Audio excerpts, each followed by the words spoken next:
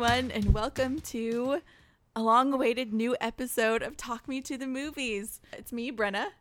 And it's me, Kara.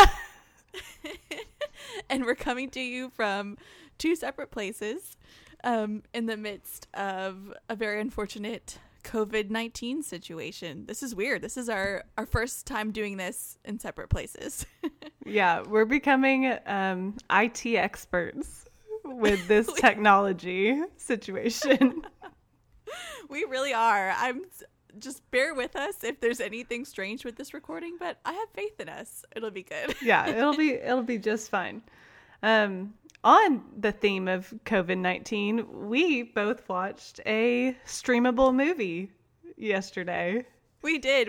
For this episode, we wanted to pick something that was not only on streaming, but that was like easily accessible streaming. So either Netflix or Amazon Prime, because most people have it, but then also if you do, you don't have to pay an extra fee to watch it even on those platforms. So yeah, we picked one, and we just watched it last night, so it's fresh in our minds.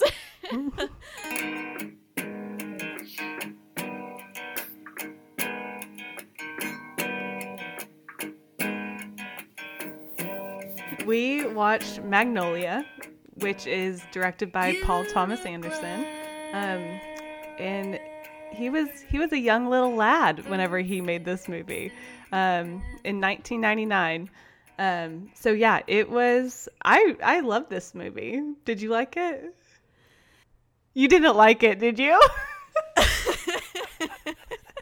It's not that I didn't like it. It was, and I also, disclaimer, I watched it so late last night. It was probably, on a Friday night after a long, weird work week, and just was tired, so I probably wasn't in the best headspace, but I did like it. I just felt like there was a lot I needed to investigate after to fully form my opinion, which kind of frustrates me because I would like to be someone who can form their opinion on their own, but I needed a little extra help with this one. So I do think I overall liked it, but I'm really glad that we're discussing it and breaking it down because there's so much going on, and I think it will help me. I was really impressed by a lot of it, especially like you said, Paul Thomas Anderson was so young, and this was such an amazing cast. But yeah, I'm gonna go with a soft. I did like it. Okay, so I noticed you didn't give it a rating on Letterboxd. So maybe at the end of this episode, you should give it an official rating, out of 5 stars. I like that idea. Yeah, I've been trying to with Letterboxd rate things pretty much immediately after I watch them so that I don't have the chance to be influenced. But I felt like I still needed to log it for transparency's sake. But I just thought, I'll get back to this tomorrow when my brain is more awake. Well, spoiler alert, I gave it 4 stars. Yeah. And I watched another one of PTA's movies over COVID this past 2 weeks, and I watched Boogie Nights, which I actually gave 5 stars, and he directed that movie before this one, so he was like a really young lad whenever he directed that movie. Like 26 or something crazy like that. Ridiculous. Like, what? I watched the interview, I was like, wow, he looks like literally like he could be in college right now. But yeah, I gave that one 5 stars. I will say this one didn't it. Sometimes it just felt broken to me, and it wasn't as seamless as Boogie Nights and like Phantom Thread and some of the other movies that I really like from Paul Thomas Anderson. But the acting in this was really, really good. Yeah, those actors were acting their faces off in this one. But I'm glad that you brought that up because I know you've watched a lot more PTA movies than I have. So I was wondering how you thought this one stacked up. Would you say Boogie Nights is your favorite of his so far, or which ones do you like the best? I really like Phantom Thread, but I think my favorite is probably The Master, then Phantom Thread, then Boogie Nights, then Magnolia. The Master is one that I keep seeing. Shamefully, I've not seen it, but I keep seeing it on people's best of the decade lists, like, at the end of 2019 when everyone was publishing those on Letterboxd or wherever. The Master kept coming up, so that one's definitely on my watch list. So Magnolia is your least favorite so far. I guess so. Which is funny because I was actually thinking about this. I was like, this movie, I don't know how many people know what the Enneagram is, but this movie is like an Enneagram 4's like kind of movie because it deals with like multiple like people's brokenness, emotional brokenness, and goes in deep with that. And I was like, oh my gosh, Enneagram 4s like should love this movie, which I did like it, which I am an Enneagram 4, but the tortured and broken souls, it's yes, feeling for those people. Yeah, that was definitely a lot of that going on. I guess we should say our very high level view of what this movie is about. This movie is basically about 9 different characters broken down in depth for us in 8 different storylines.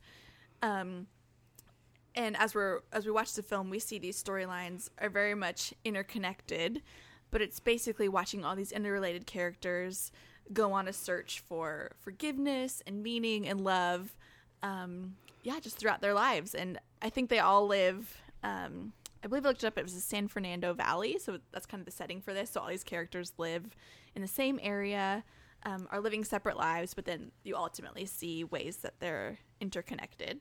I think that's the best we can do. There's a lot going on in this film. There really is. Who was your favorite storyline? Out of the 8 storylines, my favorite, we'll kind of call it a couplet because it's technically 2 that fit together. But I really like the storyline of the young kid, Stanley, who is competing in a game show that essentially pits a team of kids against a team of adults doing trivia. And so they're just whiz kids, and he's kind of the smartest kid on that team. He's like a savant who knows facts about everything. And I liked his, and also the way it was tied into the storyline of the host of that game show, whose name is Jimmy Gator, and what was going on within his family members, his daughter Claudia, and her interaction with this cop named Jim. So it's kind of complicated. I think I was cheating and kind of reaching to 3 storylines there. Yeah, you just named 4 of the 8. Whoops. Maybe should we give a high level breakdown of what they all are? The 8 storylines we have going on here are, firstly, one that surrounds a character named Marcy, her grandson Dixon, and her son Worm. And this is an interesting storyline because it was actually kind of cut out from the movie in full. So there's a little bit of mystery around there. So there's that storyline. There's a storyline around a character named Donnie, who was a famous quiz kid as a child, and his kind of quest for love and braces. There's a storyline around a character named Linda,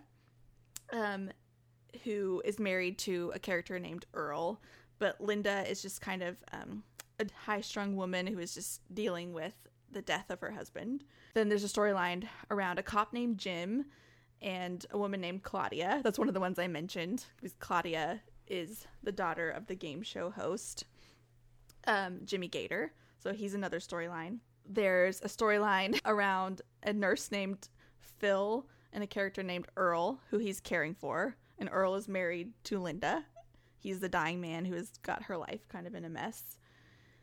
There's another storyline around a child named Stanley, which is the first one I listed, who is a current quiz kid on the game show hosted by Jimmy Gator. And then lastly, there's a storyline around a character named Frank Mackey, played by Tom Cruise. He is a man who's made his living around teaching shy men how to be negging and womanizing to women in order to get them to date him. But he's connected because his father is the character Earl, who is currently dying and married to Linda. I don't know if I did a good job of that at all. No, that was good. That was really good. Once I started talking, I was like, this is harder than I thought it was going to be.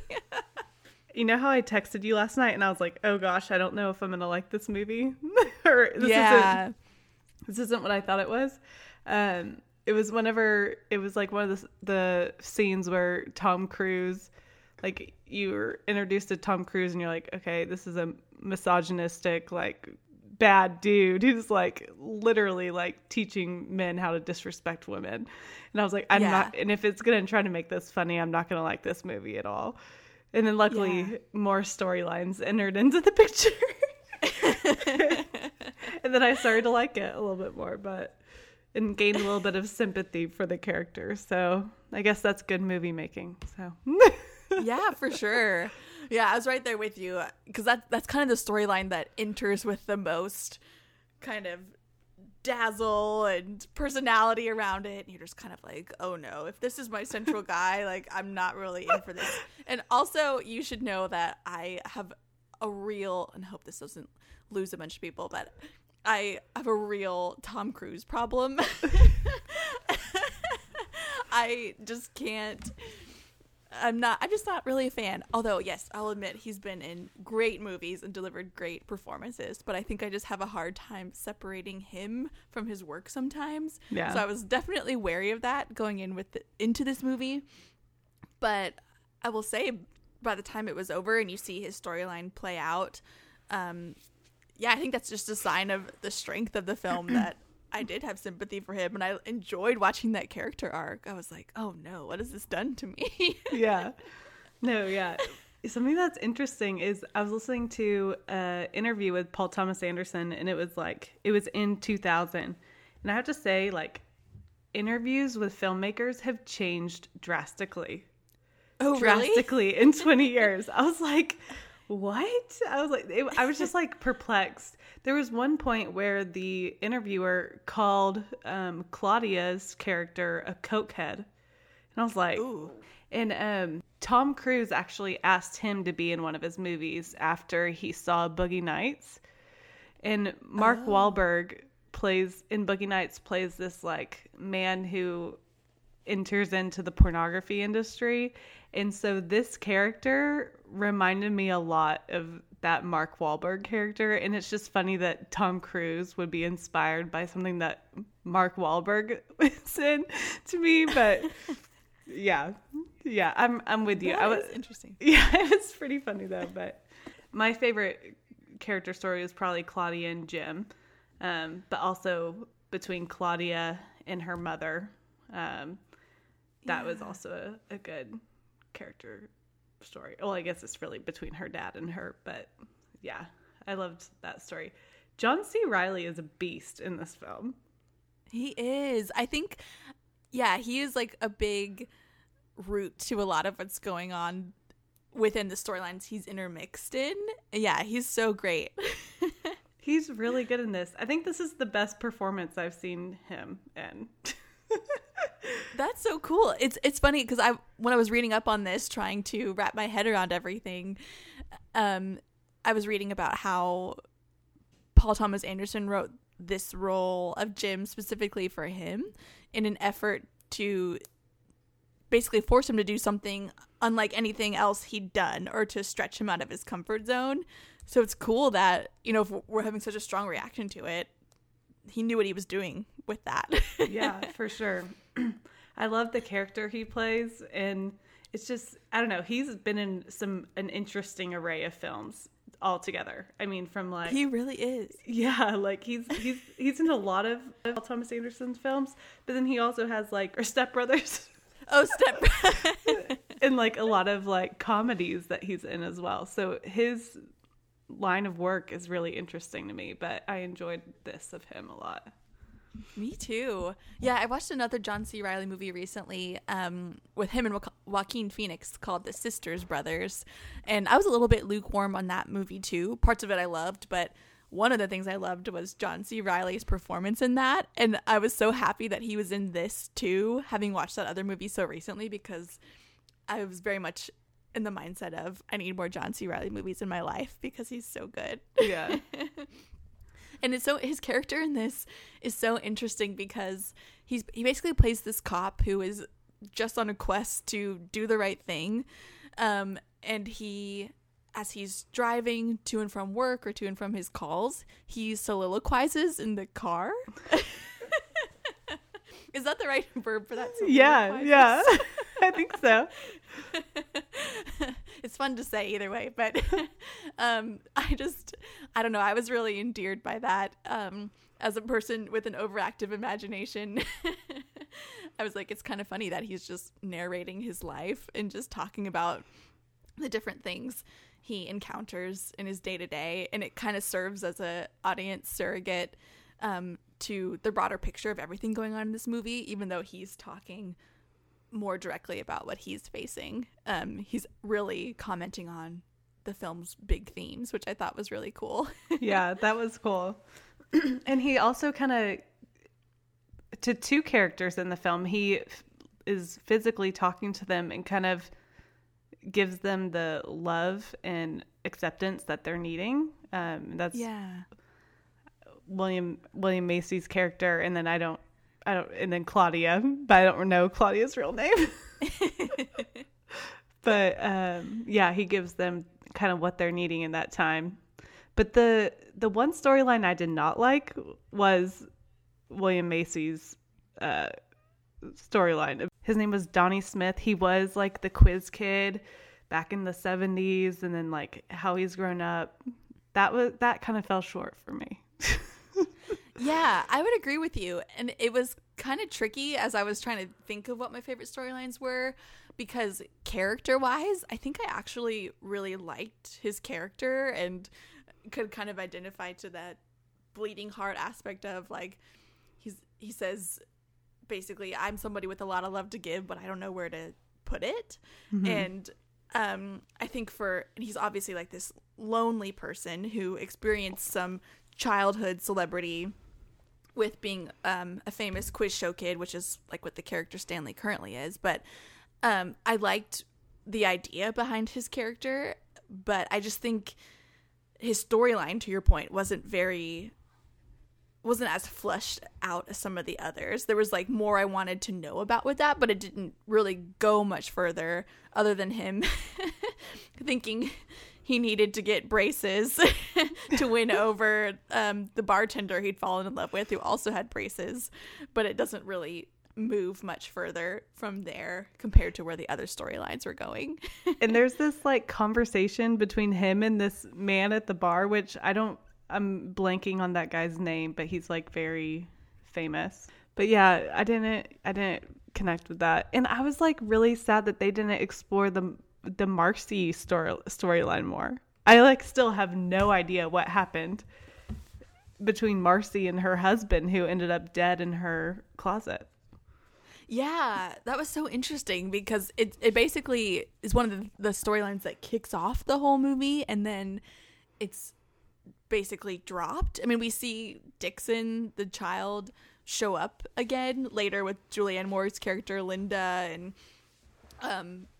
when he does that rapping scene with Jim, which was like really great. And then yeah, it doesn't really have a through line anymore, but I read that was really intentional from Paul Thomas Anderson's end. But I'm with you, like I wanted to know what that was all about. Me too. And he ends up being the one that steals his gun. Yeah, and then do we ever see what happens with that? Or the gun falls from the sky with the frogs, right? Yeah. Yeah, at least we were led to assume that's his gun. Yeah. Super interesting. The frogs. I mean, should we talk about the frogs? Yeah, let's talk about the frogs. Oh, did you expect that? Did you expect that at all? So I kind of did, but it's because I cheated a little bit. But basically, so throughout the movie, there's this whole continuous Easter egging of Exodus 8:2. And weirdly enough, like usually I don't catch on to this stuff in movies until I've seen it like a second time. But in one of the very first scenes of this movie, there's a character named Sydney who's attempting suicide by jumping off the roof. You see next to him all these tangled cords, but they're very intentionally tangled up to look like an 8 and a 2. And I literally remember thinking, I was like, this is going to be a thing. Like that looks so intentional. And then later, so I kind of had my eyes peeled for it. So then throughout the film, you see from time to time the words Exodus 8:2, whether it's on like a street sign or there's a scene where someone's holding a sign with that during one of the quiz show scenes with the kids. But because of that, I looked it up to remind myself what that was. And so Exodus 8:2 is, "But if you refuse to let them go, behold, I will plague all your country with frogs." So it's, in the themes of the plagues within Moses. It's very much talking only about that one. So I was like, I wonder if this is a metaphorical thing, or are we going to literally see frogs fall from the sky? And we did. We literally did. I didn't see any of that Exodus 2:8:2 thing or any of the 8s and 2s, but apparently Marcy in her mugshot, she's holding up like a thing and her number is 828282 or something. Oh, I didn't notice that one. Gosh. But yeah, I did not see that coming. And that kind of like, after that, I was like, if anyone else did this, like, I do not see them being successful. Like, if anyone else other than Paul Thomas Anderson, like, randomly threw it raining a bunch of frogs into a movie that's about serious emotional issues, like, it would feel so weird. And just like, it didn't feel that weird to me. Like, there are still things that didn't like add up to me that are the reason I gave it a 4 out of 5 stars instead of a full 5. But it was pretty impressive that it wasn't just like completely lame after that frog scene. Yeah. That's such a good point. Like, especially because by the time it occurs in the movie, which is pretty much right at the end, so much has already happened that you've been taken on this journey and you're kind of right there with him. But you're right that could have so easily been a cheesy thing or something that felt too spoon-fed, where you're just like, no, this is not working for me. But what I loved about it is it's so jarring when it happens. It's like, these are big frogs falling from the sky. So when they start landing on people's cars and houses and themselves, it's loud and scary and like people are freaking out. And I feel like that really works with the emotion it gives us as the audience, but then also because it's basically signifying these people being, cleansed of the guilt of all the weight they were carrying with their past. With their struggles and everything, so that because it signifies that too, and it kind of like snaps you out of the emotional place you've been in throughout this movie, it just really worked. And yeah, I agree with you. I don't think everybody could have pulled that off. Yeah. It was pretty gruesome. I mean, there was a lot of blood. Yeah. There was. A lot of those frogs did not survive that. I felt bad. My husband reminded me it was all animated and it was going to be okay. Well, I looked up some photos. They actually used a lot of, not real frogs, obviously, but like these painted realistic frogs with, I think, like fake blood inside of them and dropped them. Oh, wow. Ooh. That had to be pleasant for the actors. Yeah. Yeah. Especially poor William H. Macy, who was like the one that was fully outside when all that stuff started happening. I don't know why, but I just do not connect with him as an actor. Really? Yeah. He's one of those people who's in so many things that now when I'm trying to think of what else he's been in, I can't think of anything specifically, but I know he's in everything. He's in Argo, which I just recently watched. He's in Boogie Nights too. So I guess I've just seen a lot of them recently, and I'm just like, I just don't care for you very much. I don't know why. Yeah. It's funny how doing that, like watching a certain director's movies back to back or actors, it really starts to make you realize things like that. Yeah. But before I understood the Exodus 8:2 thing, like after doing some research, I thought that the frogs falling from the sky was like signifying that everything after this would never happen in real life, because you start to see like some relationships repaired, some peace that like comes out of a situation. But I like saw that as like the reality is that these things don't really happen. Like William H. Macy's character isn't going to find someone that talks to him and helps him realize that he's worthy of love, or Claire's character isn't really going to find someone who's as good as he is that will accept her for her drug problem and everything she is going through. Her mom really won't come back into the picture. Like, all these things. Like, that's how I originally watched it, and that made me very emotional because I was like, it's right. This would never actually happen in real life.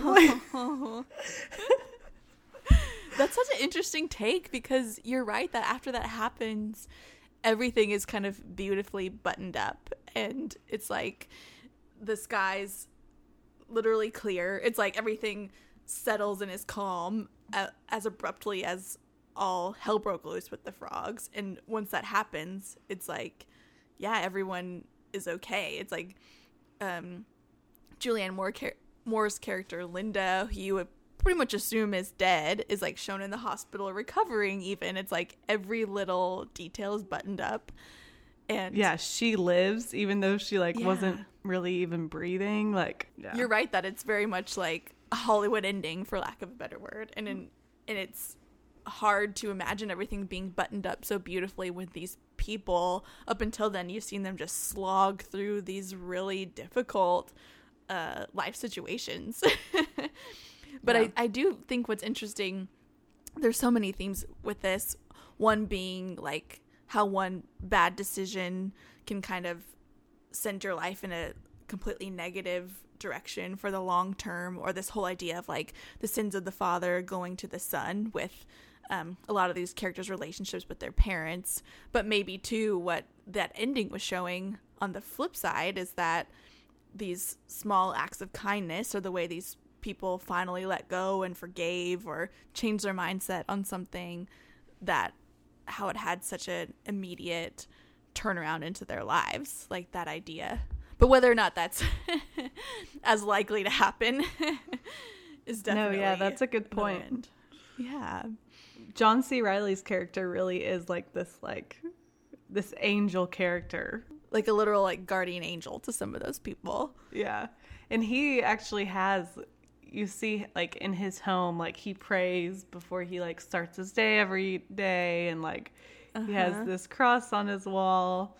He's just kind of this, I love his character. But me too. I wrote down this quote he said at the end. It's kind of another soliloquy of his overlaid on the scene where he's just kind of helping William H. Macy's character after everything goes down with the frogs.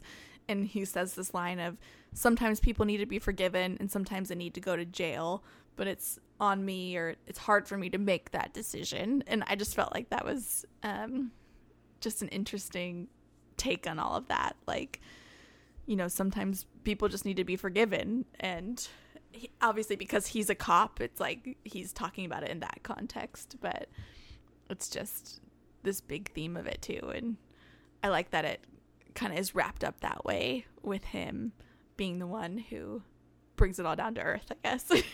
Yeah. Oh, I have a fun fact that I learned.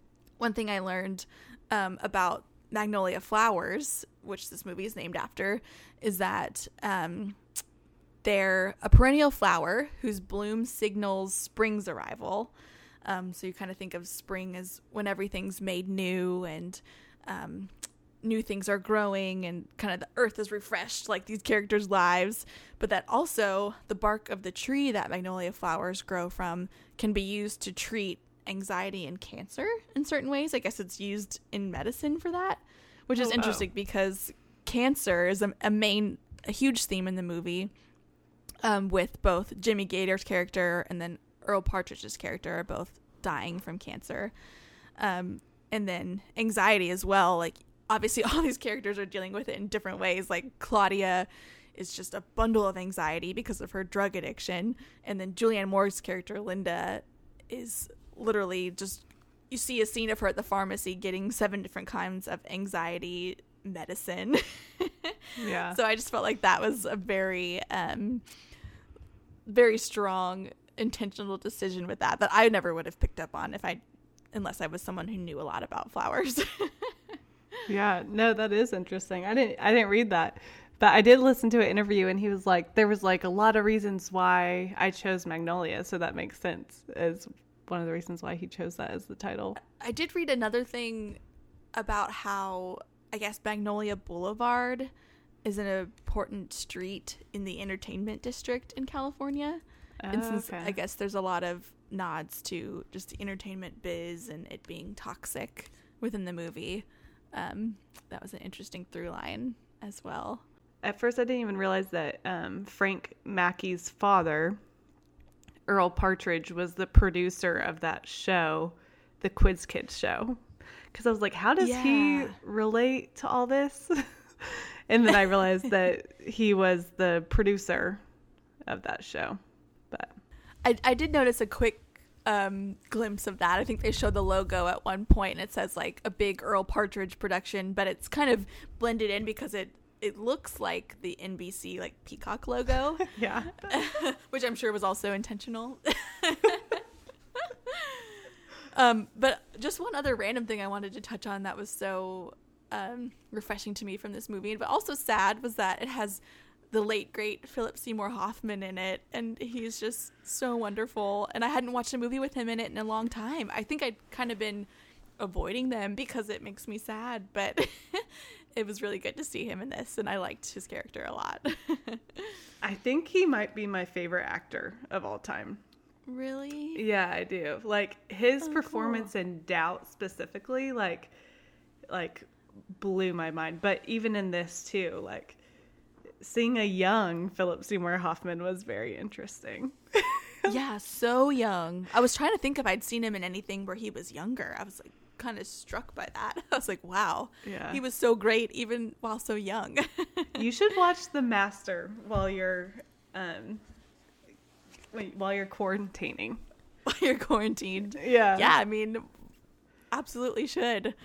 I think it's on my watch list. I'll have to check and make sure it's on the official one, because I'm consulting that a lot more these days than I used to. I have been got too. A little more time to fill. I think it might be on Netflix too. I'm not sure though. But oh, nice. Yeah. Oh, something we haven't touched on is how long this movie is. Oh, yes. 189 minutes. Yes. Over 3 hours. What did you think? Don't watch it. Yeah, I mean, don't watch it starting at 10 o'clock like I did. Although, I will say to its credit, it is very, it's very engaging. It doesn't feel like, at least to me, it didn't feel like a slog of 3 hours. And I think it helps that we're pivoting between so many different stories and not getting too hung up on like a slow part of one of them where you feel like, oh gosh, I'm in this scene for half an hour or something. Yeah. So yeah, I think it was okay. And I think for a movie like this, for it to really work, it needed to be long, because I think if we had spent, even a third less time with each character, it wouldn't have felt as sincere or been pulled off as well in the end as it was. But yeah, the closest thing I can think of that I've watched that is nearly as long is The Irishman, which I think is like 3 hours and 40 minutes or something. And I remember feeling it a lot more in that movie, which I also know is a controversial take. But I don't know, this one felt pretty fast to me. But what did you think? No, I thought the same thing. I was like, this felt a lot shorter than The Irishman. Yeah. Because I only paused this movie once. In The Irishman, I paused and like did different things like 3 times. But this one is engaging. Sure. It's engaging 100%. Mm-hmm. Like there's like little, like, I guess you would say Easter eggs, but just like the way the movie was made in general, like there's one part where they're like it pans to each character and you see what each of them's doing at like the same exact moment, and they're all in like different situations, obviously. But then another moment that connects all the characters is this. They each are like shown singing the song by Amy Mann, who I've never heard of in my life. Have you? I have heard of her. It's somebody I'd kind of forgotten about in recent years. But yeah, I think she, if I remember correctly, she wrote those songs originally for the movie, and one of them was nominated for an Oscar even. But yeah, that whole scene where they're all singing the same one. Yeah. Yeah. Like that should have felt that did feel a little weird to me because I was like, oh gosh, I don't know if I like this necessarily. But then the frog scene as well. Like there's these like perfect little breaks that are like, whoa, I wasn't expecting that. But yeah. Yeah. I know that scene was where they're all singing. I was like, this might be a little too nail on the head for me, but in the context of this movie, I see what you're doing and I can't be too mad. But it was interesting that you touched on the pacing of the movie and how there are scenes where there's some really fast pivots just through all 10-ish of the main characters, just like a quick split-second view of what they're doing. And I felt like that was really interesting how the pace shifted like that. It was almost frantic at some points, shifting between scenes, especially in the beginning. But then as it goes on, it gets slower and you spend more time with each group of people. But I feel like that served it well, too, with it not feeling like 3 hours. Even though in the beginning I was like, if it's 3 hours of this shifting, I'm going to have a hard time. I could have but watched... it did settle down. No, yeah. I could have watched like a full movie just on John C. Reilly's character and that little boy from that neighborhood. Like, yes. Like, literally, I just thought that was so, like, I was like in love with those characters already. Just like seeing how good of a cop he was. And then how he interacted with like these people. I was like, man, I could have watched a whole movie just about this. So... John C. Reilly should still do a cop movie. Right? Yeah. Let's like revisit this, y'all. I looked up the lyrics to the rap that Dixon kind of performs to John C. Reilly's character when he's like, if you listen to me, I can tell you who's behind this crime you're investigating. And that is like, it's amazing. What is he? I couldn't figure out, like, who's he saying did the crime? So basically, I think the idea is that Marcy, the grandmother, she did kill the man in her closet, which seemed on its face to be the crime, like the bad crime that was being investigated. But essentially the reason she did that was to protect her son and grandson, who I guess this man had been, had hurt or abused in some way. So it's like kind of one of those cases of, okay, who was really the bad guy in this situation? Interesting. But we don't have to include that if that's not. No, I think that's really interesting. But I would just recommend reading, I'm not going to read it here, but the lyrics to that full rap that Dixon gives to Jim. I think you should just rap amazing. It. No, I couldn't live with myself. Check that eagle. Come off it. I'm the prophet, the professor. I'm going to teach you about the worm, who eventually turned to catch Ray with the neck of a longtime oppressor. And he's running from the devil, but the debt is always gaining. And if he's worth being hurt, he's worth being painted. When the sunshine don't work, the good Lord being raining. I think we hit all the big things, but yeah, as we were talking, my final thought would be with this story that's just based on like human love and reconciliation and everything, all the layers with that. Would you recommend this movie for people to stream while they're on lockdown right now? I would. And Yeah. I stand by, like, not everyone's gonna like this movie. Yeah. Like, it's pretty emotional, I feel like. Yes. Did you cry in this? Because you cry in a lot of movies, right? I do cry in a lot of movies. I did not cry in this one. You didn't? I didn't. Oh my God, I cried like a baby. I'm going to blame the tiredness again and just my poor planning because I think I was a little bit drowsy and just in like zombie mode. But it did emotionally affect me, that's for sure. And it kind of starts off at 100 with the emotions too. Like there's a lot of heated conversation and crying and yelling, but it's I'm with you. I think overall for me it was emotional in a good way. It was kind of cathartic to watch when we're in a state of heightened emotions right now, you could say. Yeah. So what would your rating be? Your star rating? Ooh, okay. So I think this is kind of like my fallback rating, but I think I rate too many things this way. But for now, I think I'm going to say a 3.5. which is a solid that I liked it and would recommend it. Can appreciate it. It just means it's not quite all the way there for me yet. But I also reserve the right to increase it the more I chew on this. Yeah.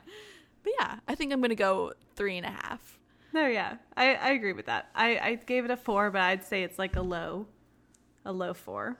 Yeah. Yeah. Yeah, I think for me and probably both of us, if we're getting into 4s and 5s, it's like you got to see this movie. Like, yeah. Run, don't walk to see this movie. Yeah. It's definitely not a 5. Boogie Nights is a 5 for me. So I'd be interested to see what you thought of Boogie Nights. Yeah, I was going to say, now I really want to watch that one. And I'll watch The Master, and I should watch There Will Be Blood. This is like, I'm sure I need to watch how There do you Will have a Be film Blood. podcast? No, Yeah. I haven't seen There Will Be Blood either. And I'm like, I feel like that if you're going to watch one, a lot of people would say, watch There Will Be Blood. Yes. Yeah. Yeah, for sure. It's funny because as I was reading reviews and people's thoughts on Magnolia, it's really funny to hear a lot of the feedback that people are like, no, this is Paul Thomas Anderson's best movie. And then other people are like, no, it's There Will Be Blood. And I'm sure that people say that. Oh, yeah. Did anyone say Phantom Thread? I didn't see anything directly referencing that, but I feel like if I were to pull up Phantom Thread reviews and read those comments, it'd be like, this is his best movie. I feel like he's just one of those directors that if you're a fan of him, you probably generally really like all of his movies and you have a strong opinion on which one is the best. Since you work in the fashion industry, I think you'd really like Phantom Thread. Yeah, me too. I remember, because I guess it was the year before last that it was that it came out and was really big in all the awards conversations. And I remember at the time being like, oh, I'll watch this at some point, but I think I thought it was really heavy or something, which I don't know if that's fully true, but I always thought I had to get myself to a certain emotional place to watch it. So then I'd always choose something else and be like, next time. And then here I am years later, which is sad. But I love Daniel Day-Lewis. He's just him alone being in that. And There Will Be Blood makes me want to watch them. Yeah. Well, speaking of streaming things, the beautiful thing about the time we're in is that we have no lack.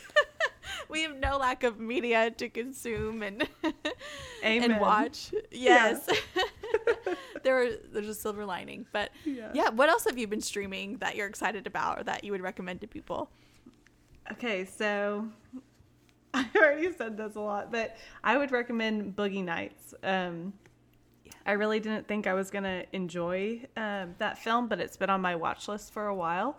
And I've heard that Paul Thomas Anderson is going to return to his Boogie Nights roots, like his first film roots, for his next film.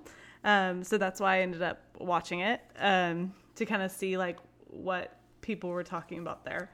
But I really enjoyed it. It's really, really impressive for a first film of a director, especially at the age of like 26. Oh my goodness. Yeah, it gets deep into like similarly to this, but it's like only like 2 storylines. But it just gets deep into people's lives and helps you see things from a non-judgmental point of view, and kind of how people end up the way they are. And yeah, so I'd really highly recommend that. It's not free, but it is on Amazon Prime. Nice. For a small fee of like $3.99. But I will warn you, it is quite vulgar at some points. But then the other thing I've been watching, which is like very weird, is not a movie, but I've been watching a lot of Survivor. Hey, it's like on a subconscious level, it's very relevant. I know. I'm like, I wonder if that's why I'm watching Survivor. But it's just crazy how long that television show has been around. Like, yeah. When was the first season? I think it was like 2000, but for like 20 years. That's insane to me. But I watched like the most recent season, and then I went back and started watching the first season, and just like seeing how much it's changed and how things that they did in the first season would not fly today if they like put people on television. Like it would just not work. But yeah, I recommend streaming Survivor on Hulu. So That's such a good idea to watch the most recent one and then go back and watch the first. Now I'm thinking about other reality shows that would be cool to do that with, because it's like these things that are so omnipresent, like Survivor, that feel like they've been on our whole lives. It's like over time you don't think about how they've changed. But I think it'd be really interesting to do that. Yeah, and they like on the first season they have like 2 participants that are like 68 and like 70 something. Are you serious? They put them out on that island? Yes. Oh my goodness. With only rice to eat. Oh my gosh. I'm glad to hear that we're getting better in some ways with reality TV, that we don't do that anymore. Like, could you imagine? Like, that would not fly today. That's someone's grandparent. Oh, wow. Yeah, highly recommend. I'm like fascinated. Yeah. Yes. What's next on your watch list, like movie or TV wise? Okay, so what I'm looking forward to watching is Blow the Man Down, which is on Amazon and you recommended and you really liked. And the next one is Call Me by Your Name, because I still haven't seen Call Me by Your Name. So yeah, and Timothy Chalamet, I loved him in Little Women, and Oh my goodness. I want to see more of him before ready. I see him in French Dispatch. So yeah. Yes. Oh, that's so exciting. I reacted like I did because further good news, speaking of Call Me by Your Name, but it's now been confirmed that they're going to make the sequel with both Timothy Chalamet and Armie Hammer coming back to do it. Nice. So I'll be interested to talk to you about it after you watch it, but I was like, this is excellent news. I love that movie. Awesome. Well, on my end, that's a perfect segue, because one of the things I've watched recently that I'd recommend to the world, in addition to you, is Blow the Man Down. I was just completely smitten with that movie.